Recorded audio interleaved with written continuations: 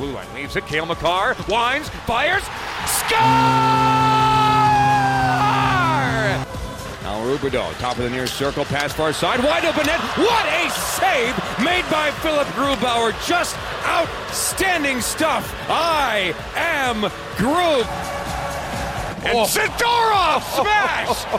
Oh my goodness! Yep. What a bone-crushing hit by Nikita Zadorov. And Howard Luck has no idea what day it is, what time zone he's in, and he is slowly making his way towards the bench.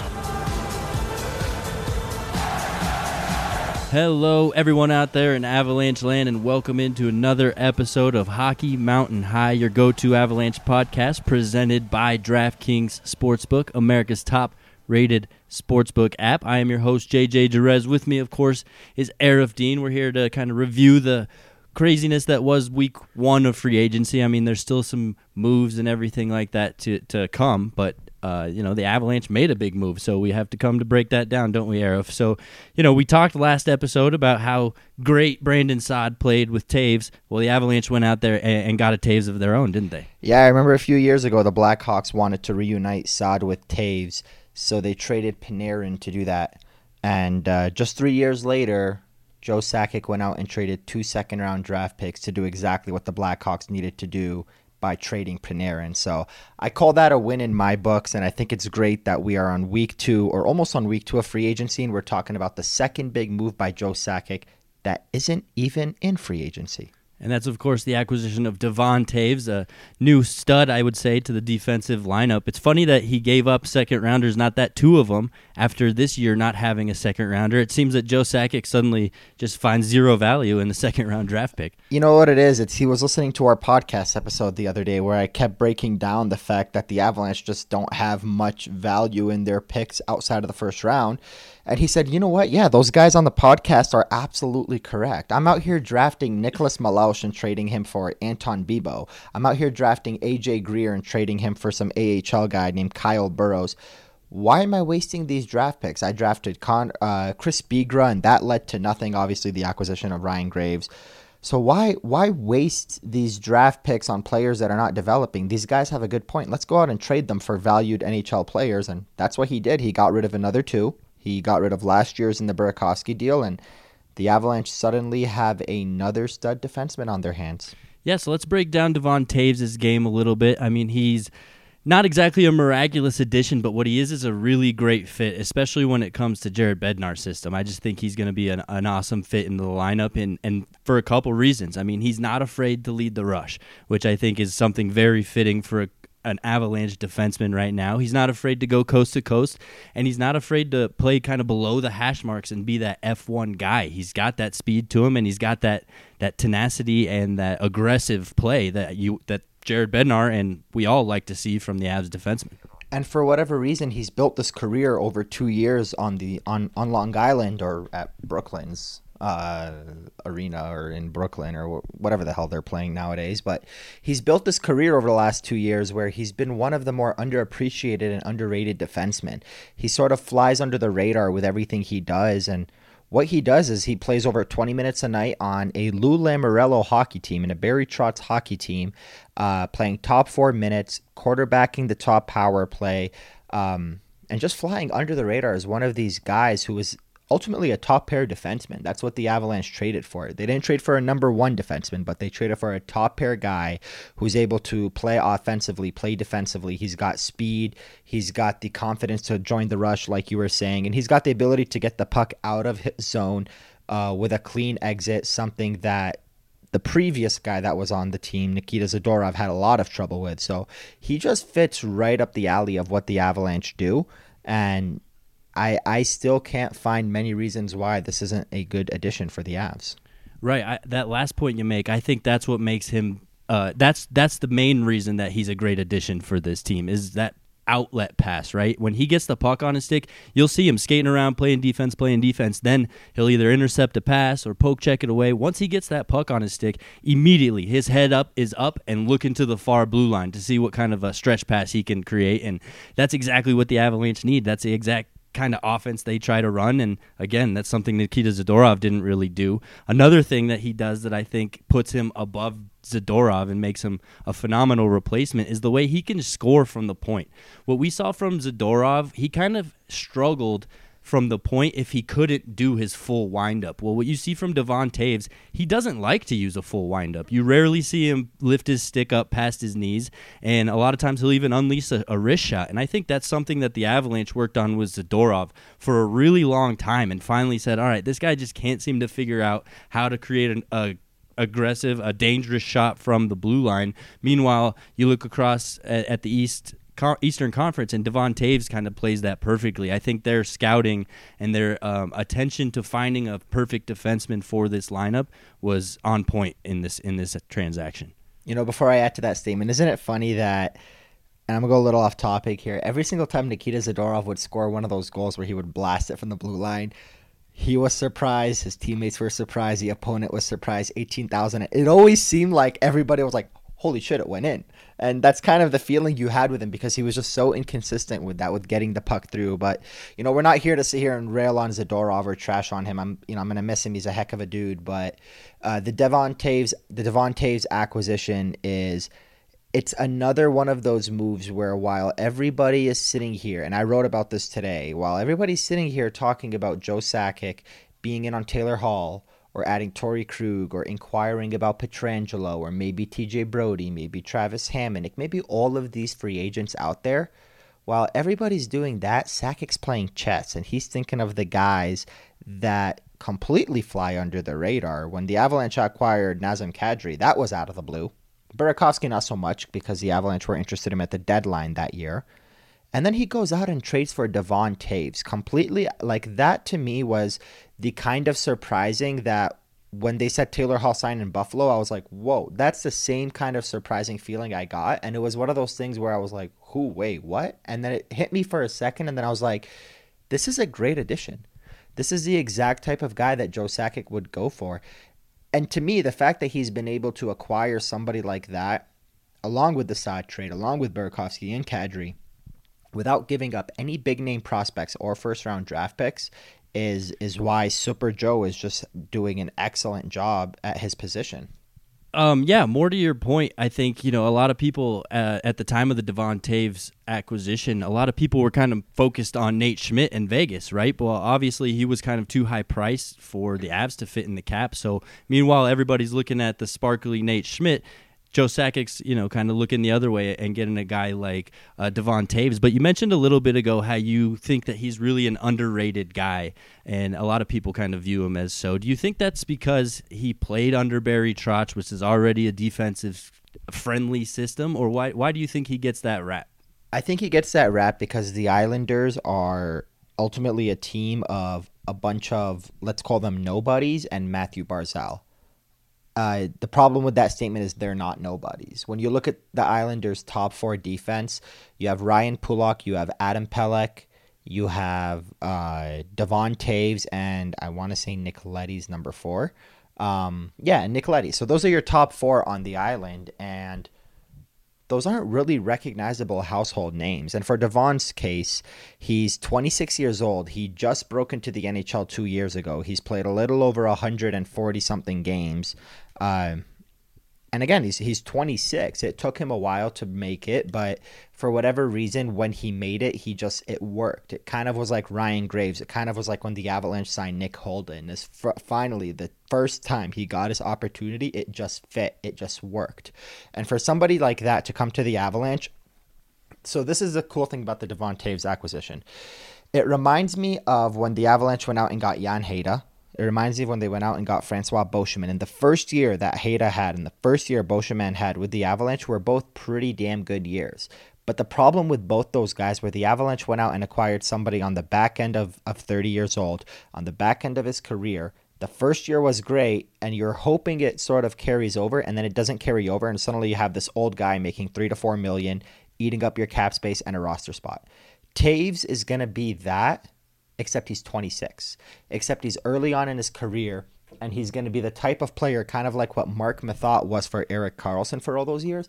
Devon Toews is likely going to be that for the Avalanche. He's going to be that safe and sound defensive guy who can pitch in offensively, but he's just going to be a very good all-around defenseman right in the prime of his career, and he's going to be here for a long time, and that's what makes this acquisition better for the Avs than anything they've done in the past, is the fact that he's a player that isn't going to be here for 1 or 2 years. He's likely going to be a good player for the next 5 or so years. Earlier, you called him a first pairing defenseman. Well, we already know that with this team, there was already a first pairing, and they worked out great in Ryan Graves and Cale Makar. So I guess, where do you see Devon Toews sliding in the lineup, and where does he fit? Maybe where does he go to start the season, and where do you see him ultimately being by the end of it? So the Avalanche have a good problem right now, because they have a top 4 defense of Makar and Graves and Johnson and Girard, and then they had a third pair of Cole and Zadorov. Any way you looked at that lineup, it always made sense that Zadorov and Cole were the 5th and 6th best defensemen on this team.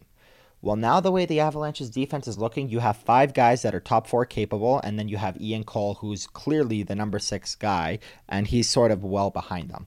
Basically, what I'm getting at is Devon Toews is not a sure thing to sit there on the third pair and play with Ian Cole all year in that Zadorov spot. I can see an opportunity where Devon Toews takes over Ryan Graves' position and is suddenly your top pair guy playing alongside Cale Makar. I could see a situation where Erik Johnson starts to slow down just a little bit, where your second pair is Toews playing with Girard. Granted, Toews is also a lefty. So you suddenly have this guy who's going to push, and he's going to sit there, and he's going to want a bigger role in the lineup. And if you ask me right now off the bat, I don't know if it'll be like this opening night. Maybe it will be. But I think by the end of the season, and by the time the season picks up and you get to games 20, 25, 30, Toews is going to be playing with Makar on that top pair, and Ryan Graves is going to be on the third pair playing with Ian Cole and playing heavy penalty kill minutes, something that Toews does not do. That's pretty interesting because with the Bo Byram and Connor Timmins situation, I feel like you're going to have to use those guys interchangeably, right? You're either going to have one in the lineup or the other. So, that's really going to create a curveball, I think, and you're going to have to kind of juggle those lines until you find something that fits. Because right now, no exact combination makes too much sense in my head other than the Ryan Graves and Cale Makar combo. So you've got a lot to juggle there and a lot that has yet to be seen. I think a lot is going to be judged in training camp. That's with both the 2 young guys and where Devon Toews ultimately slides in. So I think a lot of that's going to be determined in training camp. And honestly, Joe Sakic and Jared Bednar, nobody has any clue right now, because I certainly don't. Yeah, and the cool thing about what the Avalanche have right now is they have depth and they have options. And I hope that we don't sit here, in a few months and deal with the injuries that the Avalanche dealt with against Dallas and suddenly wonder where is the depth. Byram and Timmins, I think they will be full-time NHLers the year after this upcoming season. And I say that because we're heading into a season right now where there's going to be an expansion draft. That's something that a lot of people are forgetting about, is the fact that in 12 months, at some point, because nobody knows when the hell this next offseason is going to be, but at some point after this upcoming season, assuming this upcoming season happens, the Seattle Kraken are going to draft somebody from the Avalanche. Now, here's the question that we always had going into the season was, is Erik Johnson willing to waive his no trade and his no move so that the Avalanche can protect Makar, Girard, and Zadorov? And then this season started, and Ryan Graves picked up and became the player he was. And then the question became, is Johnson going to waive so the Avalanche could protect Makar, Girard, and Graves? Now the question for me, in my opinion, especially considering the assets the Avalanche just moved out to acquire him, is Erik Johnson willing to waive so that the Avalanche can protect Makar, Girard, and Devon Toews? That would leave Ryan Graves exposed. That would leave Erik Johnson exposed, and then probably a forward of the likes of Donskoy. So if you're the Avalanche, you're likely going to lose a Donskoy or a Graves. I'm going to assume that the Avalanche have kind of already had a conversation with Erik Johnson about waiving, because I just don't see Sakic going out trading 2 second-round draft picks for Devon Toews, knowing that there's a possibility that the Avalanche cannot protect him And if he's the one that's available and exposed, there's no doubt in my mind Seattle takes him. Granted, that is a conversation for later, but basically what I'm trying to get at is let's assume the Avalanche were to lose Ryan Graves in that expansion draft. I mean, if you're the Avs, you ideally would like to lose Donskoy, but let's pretend it's Ryan Graves. You lose Ryan Graves. Ian Cole is suddenly a free agent. That opens up 2 roster spots. You got Connor Timmins, you got Bowen Byram, you got Gerard, Makar, Johnson, and Toews. Suddenly you have a top 6 for the season after. So Timmins and Byram, this acquisition doesn't necessarily get in their way and hold them off from becoming NHLers. Rather, it just gives the Avalanche another season of being patient with them. And it's great because this season nobody knows how many games, how quick it's going to be. 48, 56, 60 games, 82 games, 4 games in a week, 5 games in a week. We just don't know what's going to happen this year, and I think it's better that we don't throw a rookie into that situation, and I think the Avalanche think that too. Yeah, I like that assessment. And, the expansion draft is honestly something you and I have neglected to really touch on, but you could tell that this free agency and this offseason, it was really something considered by all teams. And, I like your breakdown there. And in my perspective, if we see an Erik Johnson that we saw this playoffs and maybe even just before, I don't think I have any worry that Seattle's going to take him. If anything, you leave him exposed and hope and pray that he's the one that gets taken. And with Ryan Graves, yeah, I like him. He's been a great fit, and what he's done in his short time here has been great, but I don't think it's been so exceptional that he is not replaceable. I think he's a guy that you could find almost anywhere. You just need a little bit of size and a little bit of smarts. It's not like he brings anything above and beyond anywhere on the ice, in my opinion. Yeah, I mean, it was refreshing. It was refreshing for him to have the season that he had because the Avs just don't have those types of years from defensemen. They kind of had it from Nick Holden in 2014, but that's about it. He's not a homegrown talent, Ryan Graves. But he's also someone that sort of came out of nowhere, became a top 6 defenseman, and looks to me like he's going to have a long career in the NHL.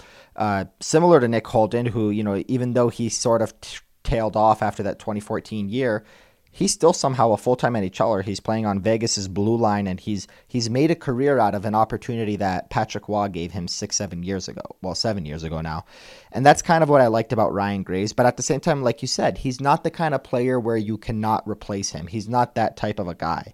Someone like Makar, yeah. Someone like Gerard, we can argue, yeah, that's a very unique talent. But Ryan Graves is an interchangeable player. The Avalanche could have traded Ryan Graves, probably went out and signed Travis Hamonic, and had a similar player, granted with a smaller size and a smaller frame.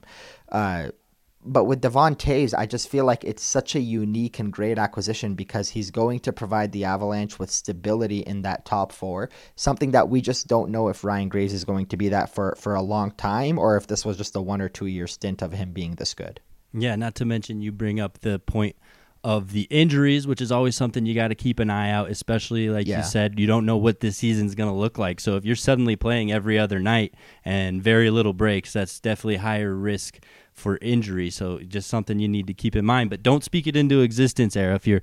You're almost talking about it like it's a sure thing. Let's not jinx it here, right? This team's going to be healthy this year, and they're going to fly into the playoffs just 100% They're going to literally go 47-0-1 if they're healthy this year. That's how good this team is.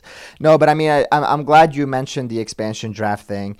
The Erik Johnson situation, it is fascinating to me because I don't think the Avalanche can convince him to waive his no trade unless it's with the assumption of Eric waive and Seattle is not going to take you.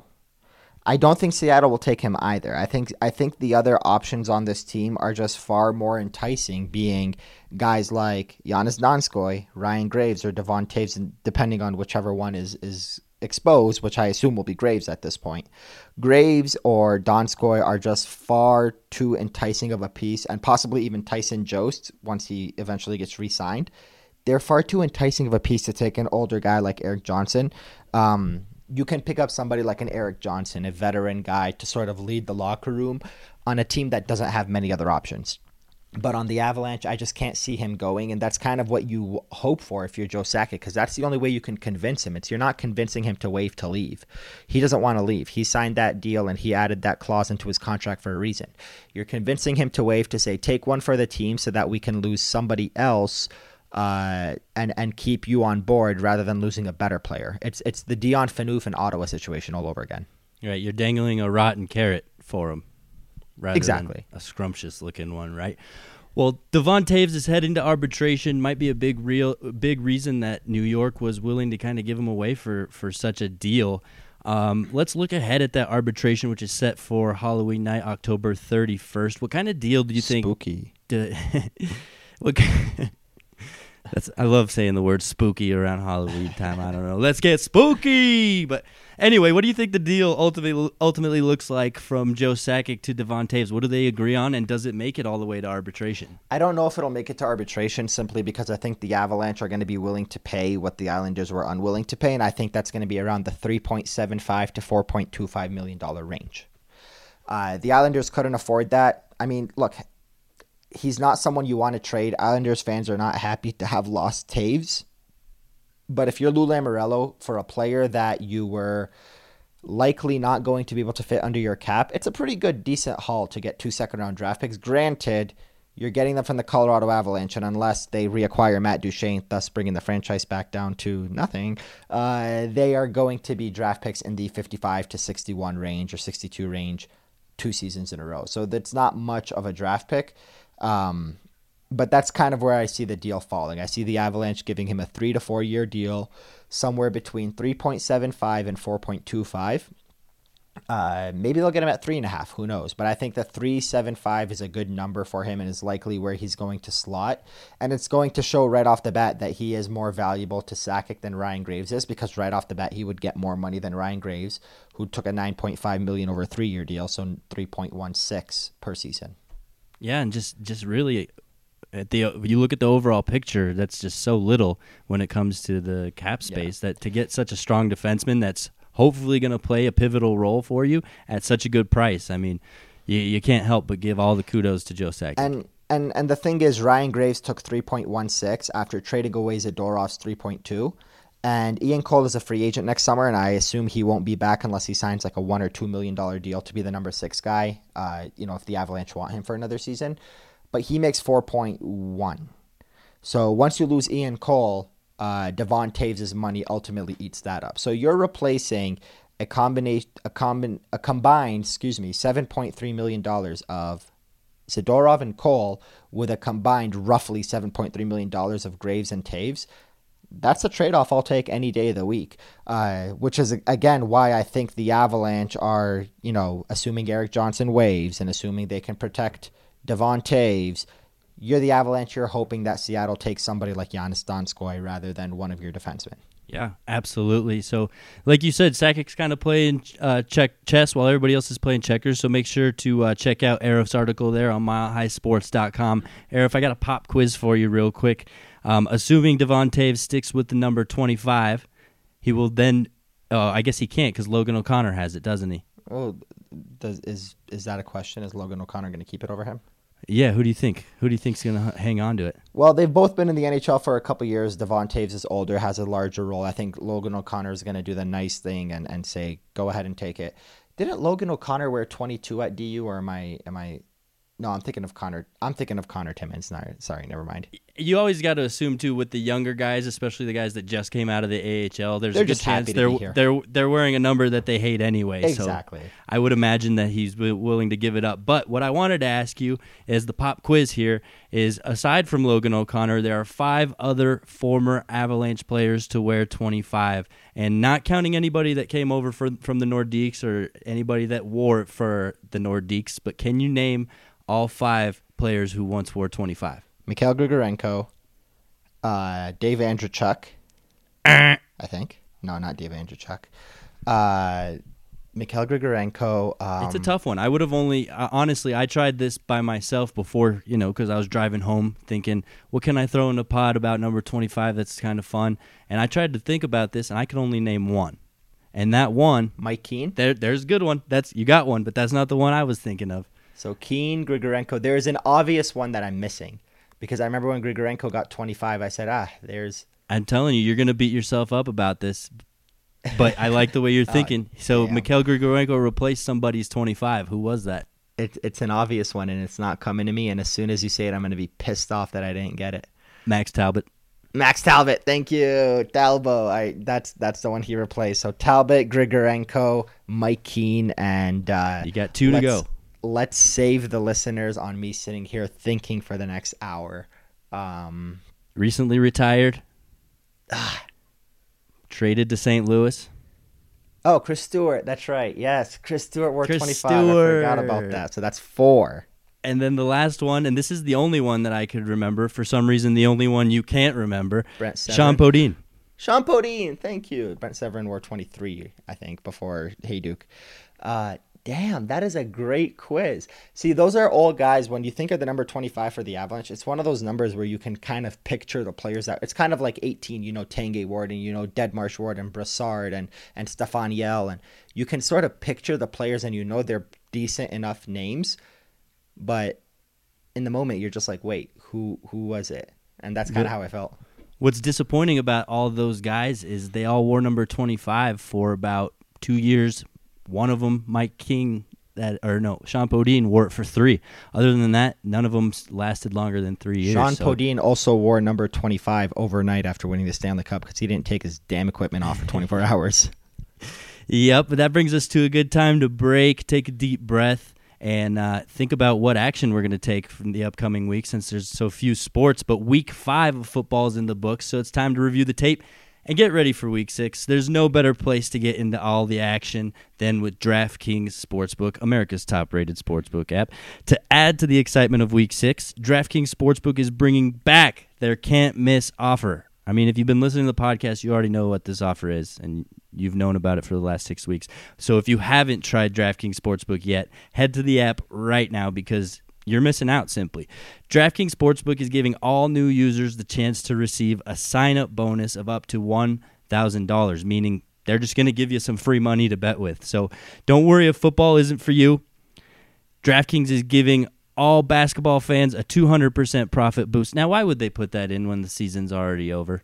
Obviously, there's no more basketball to bet on. You still got baseball, and of course, you got European soccer, which is where I'm making all my money too. But DraftKings is safe, reliable, and secure, making it easy for you to deposit and withdraw your money at your convenience. So download the top-rated DraftKings Sportsbook app now and use promo code MHS when you sign up and get up to $1,000. That's code MHS to get a sign-up bonus of up to $1,000 for a limited time only at DraftKings Sportsbook. And you must be 21 or older, Colorado only. Bonus comprised of a first deposit bonus and a first bet match, each up to $500. Deposit bonus requires 25 times playthrough. Restrictions apply. See DraftKings.com/sportsbook for details. Gambling problem? Call 1-800-522-4700. And I'm, still waiting for DraftKings to put up those plays for how many games are going to get canceled this week, because obviously the Broncos and the Patriots game was pushed back a week. And the Broncos schedule kind of just went into like this big disarray, and 3 other games, I believe, or 2 other games are being rescheduled because of COVID-19 positive cases with the Patriots. So once those plays are available, I'm willing to put some money on a game being canceled every week. Why not make some weird money, right? What a disaster going on in the NFL. And the only thing it makes me think about, because I don't care. I don't care if the rest of the NFL gets canceled. I'm not a big fan of it anyway, but it makes me nervous for the NHL. If the NFL, this is why. Yeah, if the NFL can't put together their season the way they're trying, where teams traveling to other teams and playing in the actual buildings, then I don't see how the NHL can possibly do it outside of a bubble. I mean, it's making me a little bit nervous at this point, and not to mention this is why the NHL is played indoors, which is a big difference to me too. This is why the NHL is not committing to a start date, is not committing to a format, is not committing to a structure, to a schedule, to anything like that. Just like they did during the return to play negotiations. And I remember you and I, we kind of had like 4 or 5 weeks in a row of a podcast going, they're going to announce something. No, really, they didn't. Yes, they will. No, they didn't. Maybe. When is it coming? No. And then at the last possible moment, they made that announcement and they got it right. And that's kind of what they want to do again. I'm not saying they're going to get it right, because who the hell knows how you get it right this time around. But that's exactly why the NHL has not committed, because what the NFL is doing, and we said this during the playoffs back in August as well, we said the NHL is going to keep a close eye on the NFL and on the MLB, and if things go smoothly, if nothing weird happens, then that'll give them the format, and it'll give them sort of a head start and a sneak peek of what they can do. Well, since it's going the way it's going, it's given the NHL a sneak peek of what it shouldn't do. And that's why it's going to be a while before we hear about how the NHL is going to proceed. Well, it's got me shaking in my little space boots, Aarif, because I don't know how the hell we're supposed to do off-season podcasts for the next 3 months, because allegedly it's still 3 months away, and that's a long time to just talk about God knows what twice a week. Yep, so let's go ahead and pretend today is July 15. That brings us to August, September, October 15, which brings us to what will be this year, January 15. So yeah, it's basically right now July 15, and we have an entire offseason ahead of us. Everybody's favorite hockey month, August, which is the dead month for everybody except for Valerie Nichushkin's league minimum contract. It's going to be a long, long summer. God bless your souls for sticking with us for this long.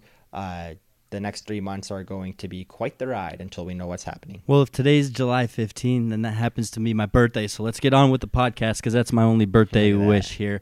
And we got to talk about what's coming next. I mean, we kind of touched on it from the NHL standpoint, but let's get into the Avalanche. Is there more action to be had? I mean, Elliot Friedman recently came out and said that the Avs inquired on Mackenzie Weegar from Florida right before the Toews trade. So are they still looking to get into another deal, or do you think this might be it for him right now? So it just depends on what they think of Ian Cole. This last playoff series against Dallas kind of soured me on Ian Cole and Nikita Zadorov because neither one of them was able to step into a top four role and do it properly, which is why the Avalanche had to call upon Connor Timmins, who did a better job than both those guys. Ian Cole's a great defenseman. He's a great depth guy to have. But if you can swing a trade involving Cole to bring in somebody like Mackenzie Weegar, then why not? Cole's making $4 million. Surely Weegar will take less than that. But granted, at the same time, why in the heck would Florida take an old Ian Cole when they have a young guy like Weegar who they probably are looking to trade because they don't want to pay him $4 million? So why would they take a $4 million Ian Cole? You still have Tyson Jost, who's a trade chip. Granted, Joe Sakic has said he's going to re-sign him. I'm starting to believe more and more that Tyson Jost will be back with the Avalanche. But if you want to use him as a trade chip, you can. And you can bring in somebody like Weegar and just completely redo the bottom two defensemen, being Toews and Weegar, even if Toews plays up in the lineup. So that would be cool if the Avalanche went out and got him. I'm not going to hold my breath on it. I think they're going to keep Ian Cole until the end of his contract this year. In regards to any more moves, for starters, Tyson Jost needs a new contract. Devon Toews needs a new contract. The Avalanche have about $6.7 million in cap space. Let's go ahead and throw $700K of that money towards Logan O'Connor because whether he's a 12th, 13th, or 14th forward, I think he will be on the starting lineup. That leaves the Avalanche with a roster of 20. So you have 6 defensemen and 12 forwards and 2 goaltenders with $6 million left in cap space. Let's give 3.75 to Devon Toews. That leaves 2.25. Let's give 1.5 to Sir Tyson Jost. That leaves just under $1 million and just enough to add one more player. So right off the bat, the Avalanche are tight. This is why I think they should get rid of Tyson Jost, is because rather than giving Tyson Jost 1.5, let's go ahead and give 2 depth guys league minimum or $800K. And considering Matt Nieto just took a $700,000 contract with the San Jose Sharks, there are some players out there to be had at that price, or the Avalanche are going to look at Tyson Jost and say, if you want to play here, you're taking less than $1 million. Right, and that's what's tough, is the players that are out there at that price are the Matt Nieto level players. I don't think Tyson Jost... Which is what they need at this point. I mean, Matt Nieto's the guy that they either need to replace or bring somebody back to play on that line, because your third line ultimately is Comfort, Nichushkin, and Donskoy. That's been solidified. And that's what I'm getting into here is I think Jost steps up and fulfills that role because I think he's got the same skill set as Matt Nieto, if not a little bit more offensive and offensively skilled. He doesn't have the play like there's no tomorrow mentality that Matt Nieto kind of had, but considering Jost's last performances right after the trade deadline, and I think he did pretty well during the playoffs, I think Joe wants to see what he can do and maybe a little bit bigger role, a little bit more trusted. Obviously, it's going to be more of a fourth-line role like Matt Nieto, but if he plays like Tyson Jost has in his most recent, I guess, outings, I think he's definitely somebody they want to consider keeping around, but I think they're going to give him a trial period. I think Joe Sakic's done for right now. They're going to let Joe Sakic, they're going to let Ian Cole play out and see from there. They're going to tweak accordingly to what the team might need, whether it's a goalie, whether it's shoring up the defense, or if they do need to add some more depth to the forwards. I think they're going to play it by ear. I just think they need to add another depth defenseman, another league minimum contract type of defenseman. because you had Barberio and Connaughton were your number 7 and your number 8, and you need to replace those guys. And I certainly believe Dennis Gilbert eats up one of those spots. I think Dennis Gilbert is a more than capable NHLer and is going to be, let's say, your number 7 and or your number 8 defenseman, but you need to add another guy. So who are you going to sign, and how is it going to fit into the equation? Because you do need another body there who can step in if or when there's injuries, and the Avalanche seem to have less bodies now than they did in the playoffs, and that's something that I find hard to believe that Sakic's gonna go into the next season with, is the fact that, he's gotten rid of Zadorov, he's brought in Toews, he's gotten rid of Barberio, he's brought in Gilbert, but you're still missing a body there, and that was that Kevin Connaughton body, and I just find it hard to believe that Sakic's going to have less NHL-ready bodies than he did last year, considering the injuries. But granted, again, it's a $700,000 or $800,000 defenseman. He's likely going to start in the minors, or he's going to be on the bench, and Dennis Gilbert's going to start in the minors. So it's not something that's going to eat up cap space unless he's called up. And it may be somebody that you sign to a two-way deal, but the Avalanche probably will make those kinds of minor moves. And to me, it sounds like you're trying to take away ice time from Connor Timmins and Bo Byram. Now, are you suddenly maybe backpedaling a little on their readiness to jump into the NHL lineup? No, but what I don't want us to do, what I don't want us to get to have a conversation about is about Connor Timmins being your number 7 defenseman who's not playing on either team. Assuming the AHL gets going and assuming the NHL gets going as well, I would much rather Connor Timmins is your number 9 option. Because if you're going to roll with 8 defensemen, which I think Bednar is more of a 14 forward, 7 defense kind of guy, but if you're going to roll with 8 defensemen, I'd like the 2 guys to be sitting on the bench to be 2 guys that are rather NHL veterans or someone that it doesn't hurt as much to have them sitting on the bench, kind of like Dennis Gilbert, kind of like Barberio, Connaughton. And, if, let's say, God forbid, Sam Girard gets injured, rather than pulling number 7 guy right out of the press box, you can call somebody up. I mean, they did it with Barberio. He was the number 7 guy all season. Whenever there was an injury, they just skipped right over him and called up Calle Rosen, or they just skipped right over him and called up Connor Timmins. So that's kind of the idea that I have right now, is you want those bodies in the locker room that are going to be able to play the number 7, number 8 role and do it professionally like Barberio did. Without putting Timmins in that position and, end up having him do what Vladislav Kamenev did these last 2 years, and it's nothing and no development. Or even what unfortunately happened to him in these last playoffs, Connor Timmins, that is, where he gets wrecked and, got a little bit shook up. So you hate to throw him to the foot. We don't even know if he's ready. We don't even know what kind of injury he had, if it's a concussion issue, if it's a nagging issue.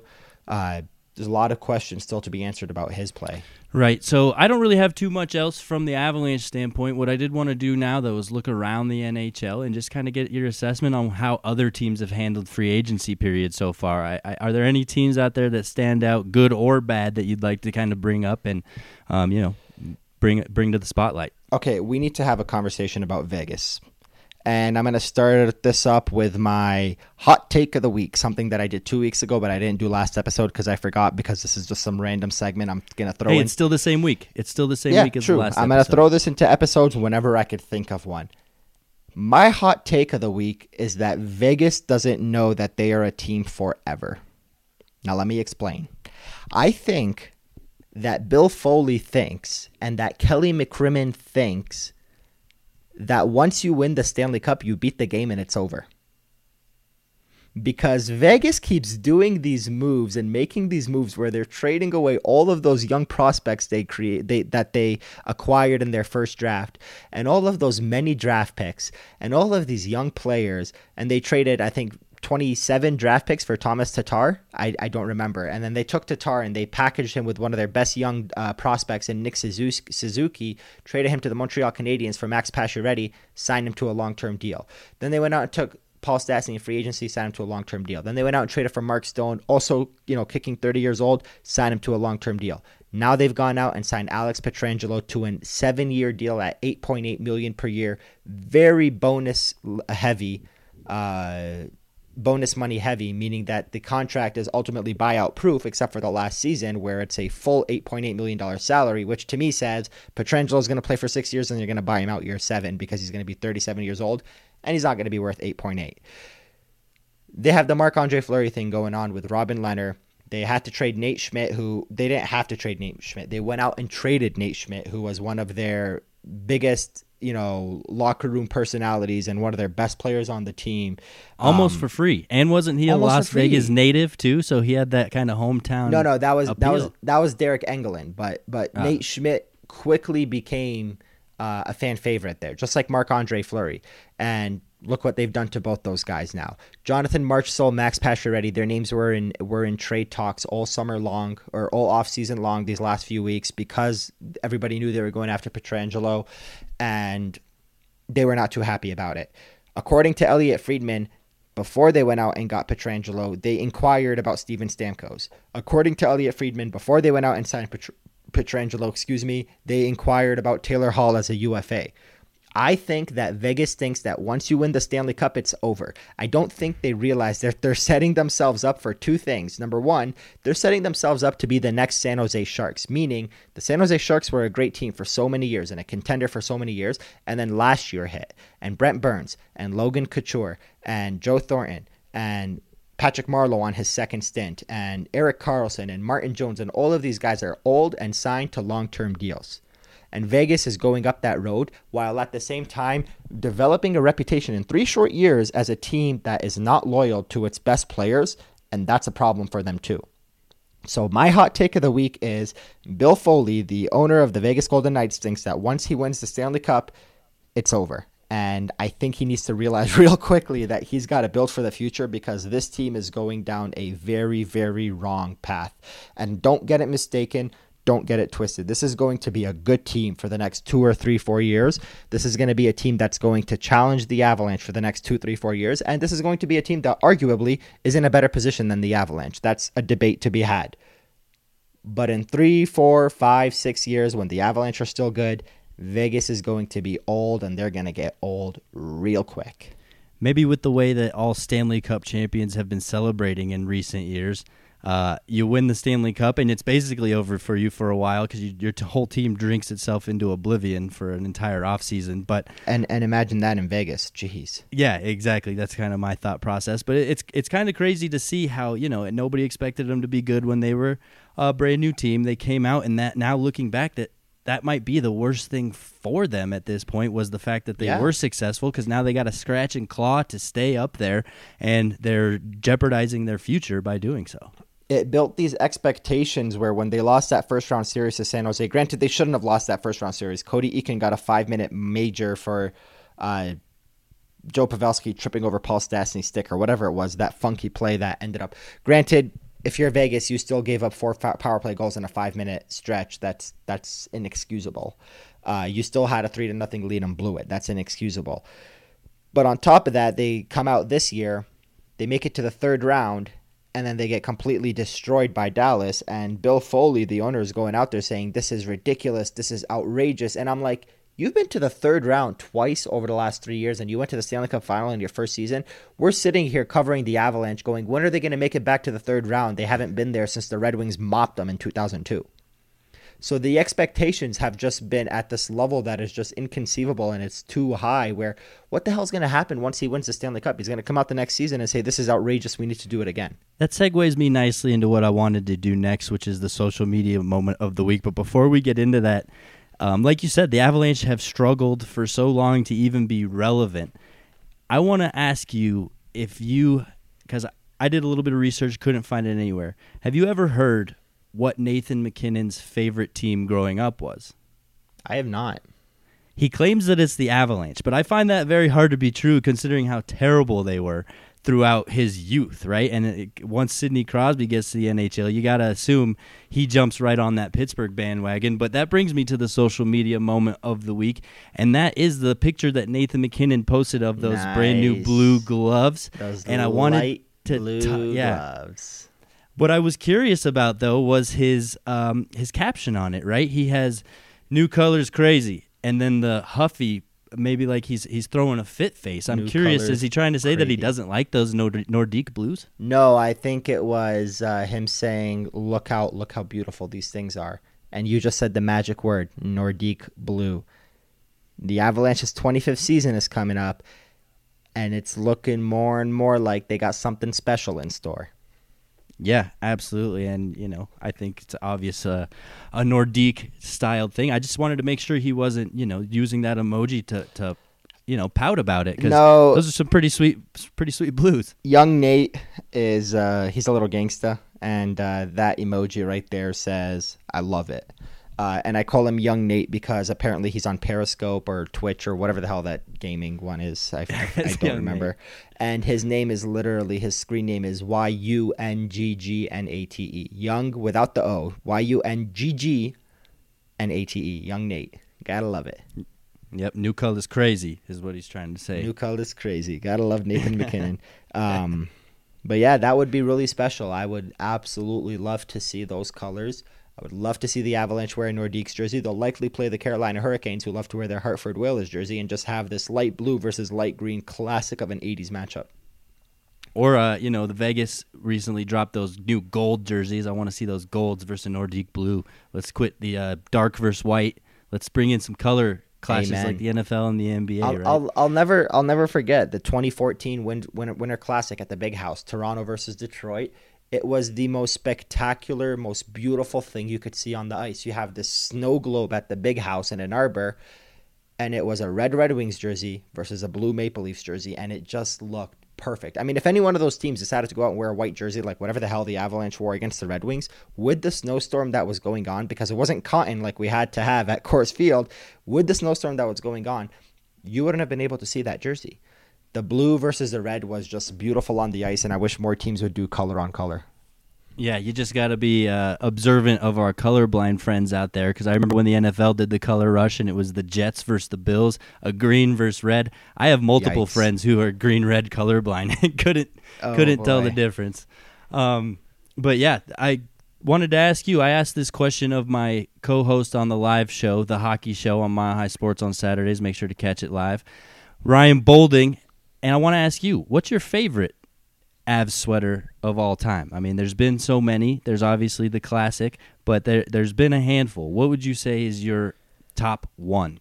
So the burgundy color is perhaps one of my favorite colors. I love that the Avalanche have that color because whether it's because since I've been a child, I've always connected that color with the hockey team that I loved growing up, or whatever it is, I've always loved that burgundy. It's why I drive a Silverado that color. It's why I always, buy that color shirts. And the sweater you're wearing right now, burgundy, I have pants that match it perfectly. Same exact color. I wear them to the Pepsi Center all the time, and people laugh at me. It's funny. Basically, what I'm trying to get is that burgundy color is beautiful. And because of that, my favorite Avalanche jersey is that full burgundy one that says Colorado going diagonally across the front. And I always, when I picture that jersey, I picture a 2003-2004 Peter Forsberg that put up 160 points in about 115 games. And I love that jersey. I love that time in the Avalanche's history. I can see the 37 Drury. I can see the 33 Wah on that jersey. I love it. I absolutely miss that thing, and I wish they would wear it again. That's a good answer. I like that. Mine's kind of lame. I got to stick with just the plain original burgundy. That was my first jersey. That was my first hockey jersey ever. So that one just has a special place in my heart, and I love it. I mean, it's a classic design, classic colors, and I'm with you. Burgundy's got to be one of the sweetest colors out. And I got to say, nothing made me happier with this organization. As much as it's such a small little stupid thing, than the day in 2017-18 where they not only left those apron jerseys, but they went back to that classic design. I know it looks a little bit different. The mountain stripes are gray or silver, and they're not the black and white, and it looks a little bit different. But the new jersey has sort of reinvigorated this franchise, and the Avalanche have made the playoffs every year since. They only missed it once with that mountain stripe jersey back in 2007, and every time I think of the Avalanche's dead era, I think of that apron jersey. The Reebok jinx, we'll call it.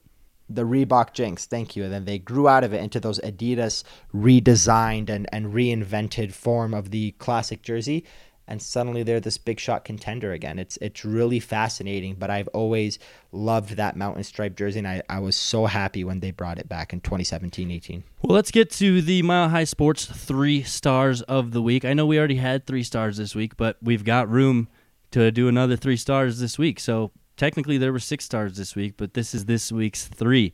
Presented by DraftKings Sportsbook, America's top-rated sportsbook app. Star number 3.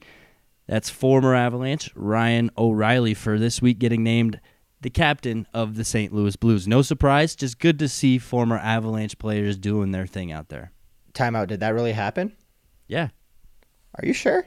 Yeah, I saw it, unless it was one of those fake accounts that got me. No, I think it's one of those things where everybody's talking about it happening, because I tweeted about it too, and I said, how quick until the St. Louis Blues named Ryan O'Reilly captain. You know, the funny thing is, we don't even have to edit this out, because he is going to be named captain before before the season starts. But I don't think it's been named yet. Let's see. Let's pull this up live. You know what? We're only 49 minutes in, so it's okay. Our listeners are going to have to listen to us. Well, son of a bitch, you're right. He was. Yes, he was not named captain yet, but it is coming. Everybody knows it's coming. Let's go ahead and keep this entire segment in for two reasons. Number one, kind of makes you look funny, and I'm always down for that. Number two, Ryan O'Reilly earns the respect that he deserves. He is going to be the captain. I'm excited for him. He's a former Conn Smythe Trophy winner, Stanley Cup champion, my boy, my guy.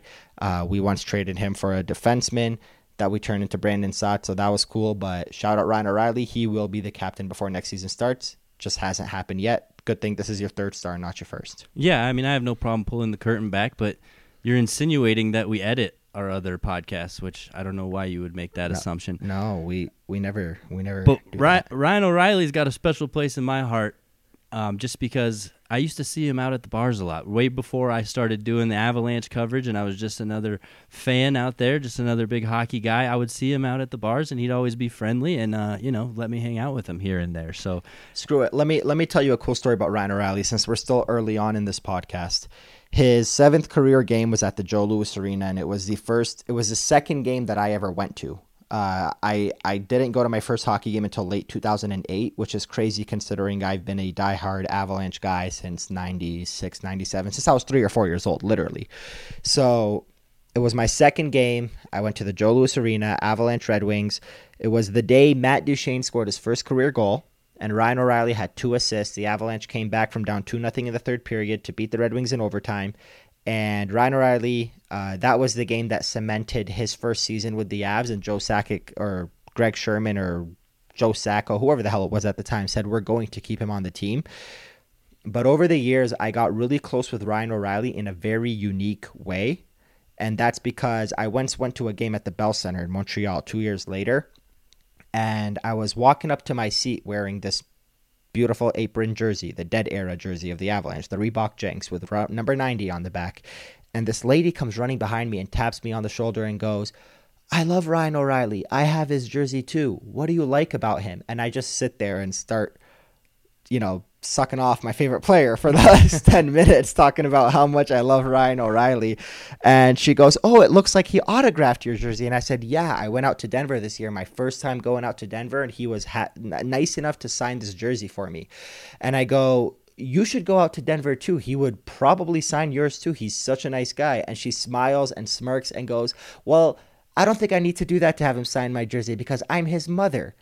And I was like, whoa, so that was really cool. And then I was introduced to his father. I ran into them at games all across the country. I went to a game in Tampa Bay months later and saw them. I went to a game in Columbus months later and saw them. And when we went to that game in Columbus, his father and his mother actually got us down into the basement level of the Nationwide Arena, and we got to meet the Avalanche players and do all these cool things. I had my young cousins with me, and they were Avalanche fans, and they got to meet all these NHLers and Jerome McGinley. Just because Ryan O'Reilly has the coolest parents and is just the coolest guy with this really nice family. Here we are 5 years later, his mother, Bonnie O'Reilly, who we all know is the mother that raised him, his brother Cal, and all the foster children they took in. Just a great family. She's one of my Facebook friends, and she's always reaching out and, seeing how I'm doing in Denver. She's awesome. So there's a cool story about Ryan O'Reilly and his beautiful mother and the wonderful family he comes from. Just in case you guys don't miss him, maybe this will help you miss him a little bit. Well, while we're at it, just killing time since, we had a shorter podcast planned here. I've always wanted to tell my story of my first NHL game ever, just because it was so freaking awesome. You could tell why I became obsessed. It was in 1995 at Old McNichols Arena, and the Avalanche beat down the San Jose Sharks 12-2. No way. You went to that game? 12. I was at that game. No That was my way. first NHL game ever. So I'm seeing hats flying around the ice. I'm seeing, 12 goals. I'm seeing the entire crowd talk smack to Chris Teriri, who was, I think, the backup at that point in relief. Poor guy had to get shelled too. And I'm just like, this is the best sport I've ever been a part of. Of course, I was only like 5 or 6 at the time, but from the knowledge I had seen on sports, there wasn't anything better than that. So I think we both have 2 pretty cool first NHL game stories. Yeah, that's really awesome. I always remember that game because that's one of the Avalanche's like trivia questions of when's the first time or the only time they've scored 12 goals in a game, and I always knew it was against San Jose, and it was in '95. So that's really cool. I just hate that we're wasting a podcast on October 15 by killing time with the kind of information that we're going to need in November and December when we're podcasting, talking about literally nothing but this stuff. Here we are 10 minutes into the 3-star segment. We're still on star number 3, and it was somebody that was given a star for something that hasn't even happened yet. And here we are 10 minutes later still talking about it. Well, let's get to star number 2, and I fact-checked this one. I know this one's Are you gonna sure? be okay. Joe Thornton. Going over to play in Switzerland. He's playing for free. He's playing to just go What a guy. for the love of the game, right? I mean, who knows if he's even going to get picked up by anybody, or what the future holds for him. But he just wants to get back out on the ice. It's been a while for him, and San Jose Sharks didn't exactly make it to the playoffs, so it's been a longer while for him than anybody else. He just wants to get back out and play because he loves the game. At that age, it's so magnificent to see that he still has that kind of desire to be great and to play the game, because younger people have lost it much earlier than him. So it's just cool to see that fire in his belly still. Yeah, and he plays for HC Davos, Hockey Club Davos, and he played for them in the 2005 lockout and again in the 2012 lockout. And I know their official team Twitter posted a statistic today that he's played, I believe, 78 games with that club, which is kind of crazy to think. Joe Thornton, this guy that's been in the NHL for so long and played over 1,000 games, has still found a way during the lockouts to play 78 games for one team in Switzerland, and he's put up 90 points. So shout out to Joe, and I just love that he's doing it for free. I can't see a situation or a scenario where he doesn't sign somewhere. Maybe it's Toronto, like a lot of people have been talking about since Chris Johnston kind of dropped that bomb on the Steve Dangle podcast. Maybe he goes back to San Jose like Patrick Marleau did. Regardless, no matter what it is, I think he'll be back. But for now, he's in Switzerland having a good time. I think you want to see him in San Jose just to reunite him with Marleau, and just so the end of both of their careers can end the way it's supposed to. You'd think Toronto would learn from the Patrick Marleau experiment, not to bring on some old guy just because he's a good player and has a good legacy. He's not automatically going to fit into your young lineup and produce. But, yeah, wish nothing but the best for Joe, and he's just a treat to watch, isn't he? Yeah, he is. And, I mean, that's a great point about Toronto, but at the same time, if you're bringing in Joe Thornton, you're not bringing him in for the $6.3 million that Marleau made for 3 years, because Lou Lamoriello and Mike Babcock had a total hard-on for him at 36 years old or 35 years old. You're going to bring in Joe Thornton at $1 million, probably less than that. Granted, you already have Jason Spezza playing that old guy making league minimum role that suddenly has become a thing, so who knows? Maybe he'll just go back to San Jose and call it a day there. Before we get any more phallic references out of you, Aarif, let's get to star number 1, and that is our good friend. We're going to miss him, Matt Nieto, heading back to San Jose. You got to love the fact that he's going back to San Jose, somewhere he loves to be, obviously, and somewhere that loves him. So I was curious where he was going to actually land, if anywhere, and I'm just happy that he lands somewhere that he wants to be. Yeah, and I'm bummed for him that he's going to play for league minimum, because the entire season we talked about how Nieto is likely not going to come back to the Avs because he's going to be expecting a raise on the $1.8 million, I want to say, that he was making. And considering Matt Calvert got $2.85 million over 3 years from the Avs, you could see a scenario where in a normal world before COVID, Matt Nieto could have signed like a 3-year, $7.5 million deal somewhere.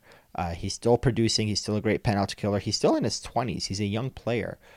So it's unfortunate for him that COVID happened, because it ultimately eliminated the middle class of the NHL player.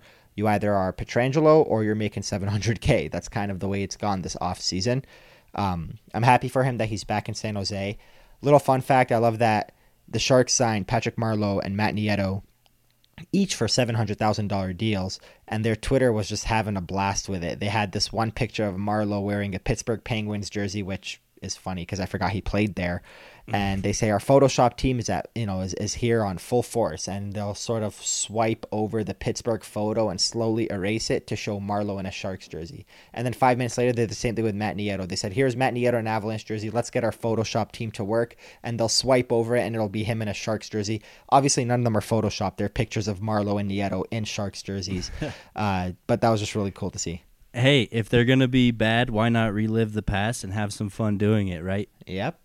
Yeah, why not? The Avalanche did it for a while, and they brought back Stefan Yell and all these other guys and Tanguay, and eventually, for some reason, I think Matt Duchene's going to come back. It's going to be really weird, but yeah, every team does it.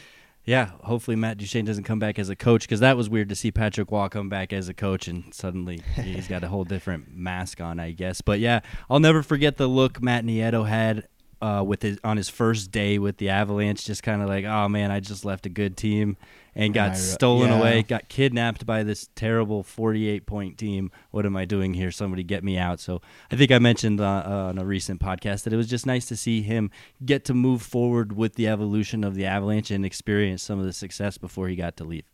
Yeah, Matt Nieto, Patrick Nemeth, Mark Barberio, 3 of the waiver wire pickups that the Avalanche made that ended up working, that ended up leading to longer careers in Denver. And for Nemeth's sake, he got a nice deal out of it from Detroit, making over $2 million.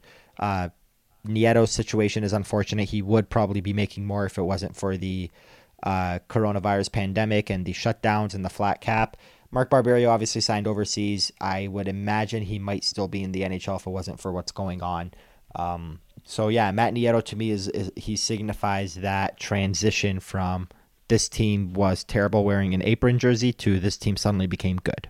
Those last few years for a player that retires from the NHL and goes plays overseas, and whether it's in Switzerland, usually not the KHL, usually a lower league than that. Those just have to be the most peaceful years of their career. You don't have to try too hard. You're already one of the better players in the league, and you're on the tail end of your career. Your role now is to just enjoy life, drink beers, and kind of see the new cities that you're traveling into. That's got to be awesome. I'm jealous of Barberio getting to do that.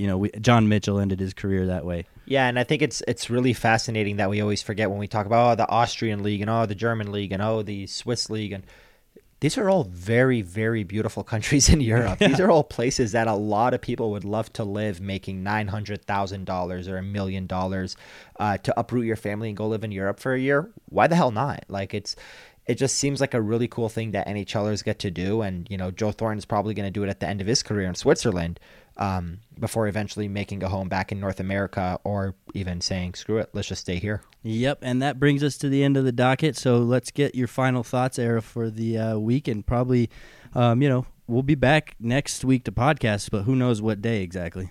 Who knows what day and who knows what we'll have to talk about. But like we said, the Devon Toews is still something to look forward to, because October 31st is the arbitration date, assuming it gets that far.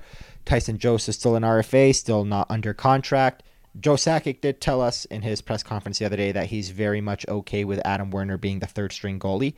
I don't buy it. I think the Avalanche are going to add a veteran guy. And considering Aaron Dell just went for $800,000 to Toronto, I am still waiting for that Jimmy Howard signing so that I could tell everybody, including you, I told you so. I told you so.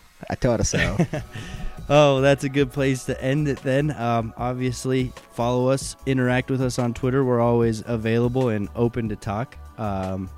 At RunRightArif, at JJ of the Year. And before you close it off, I just want to say happy Thanksgiving to all of our Canadian listeners. I was looking at the statistics earlier today, and I do know we have quite the following in Canada, so happy Thanksgiving, my fellow Canadians, and I'll let you end it here. Yeah, shout out to you. But yeah, thanks for listening. If you made it this far, bless your pretty little heart. Hockey is for everyone, and we at you.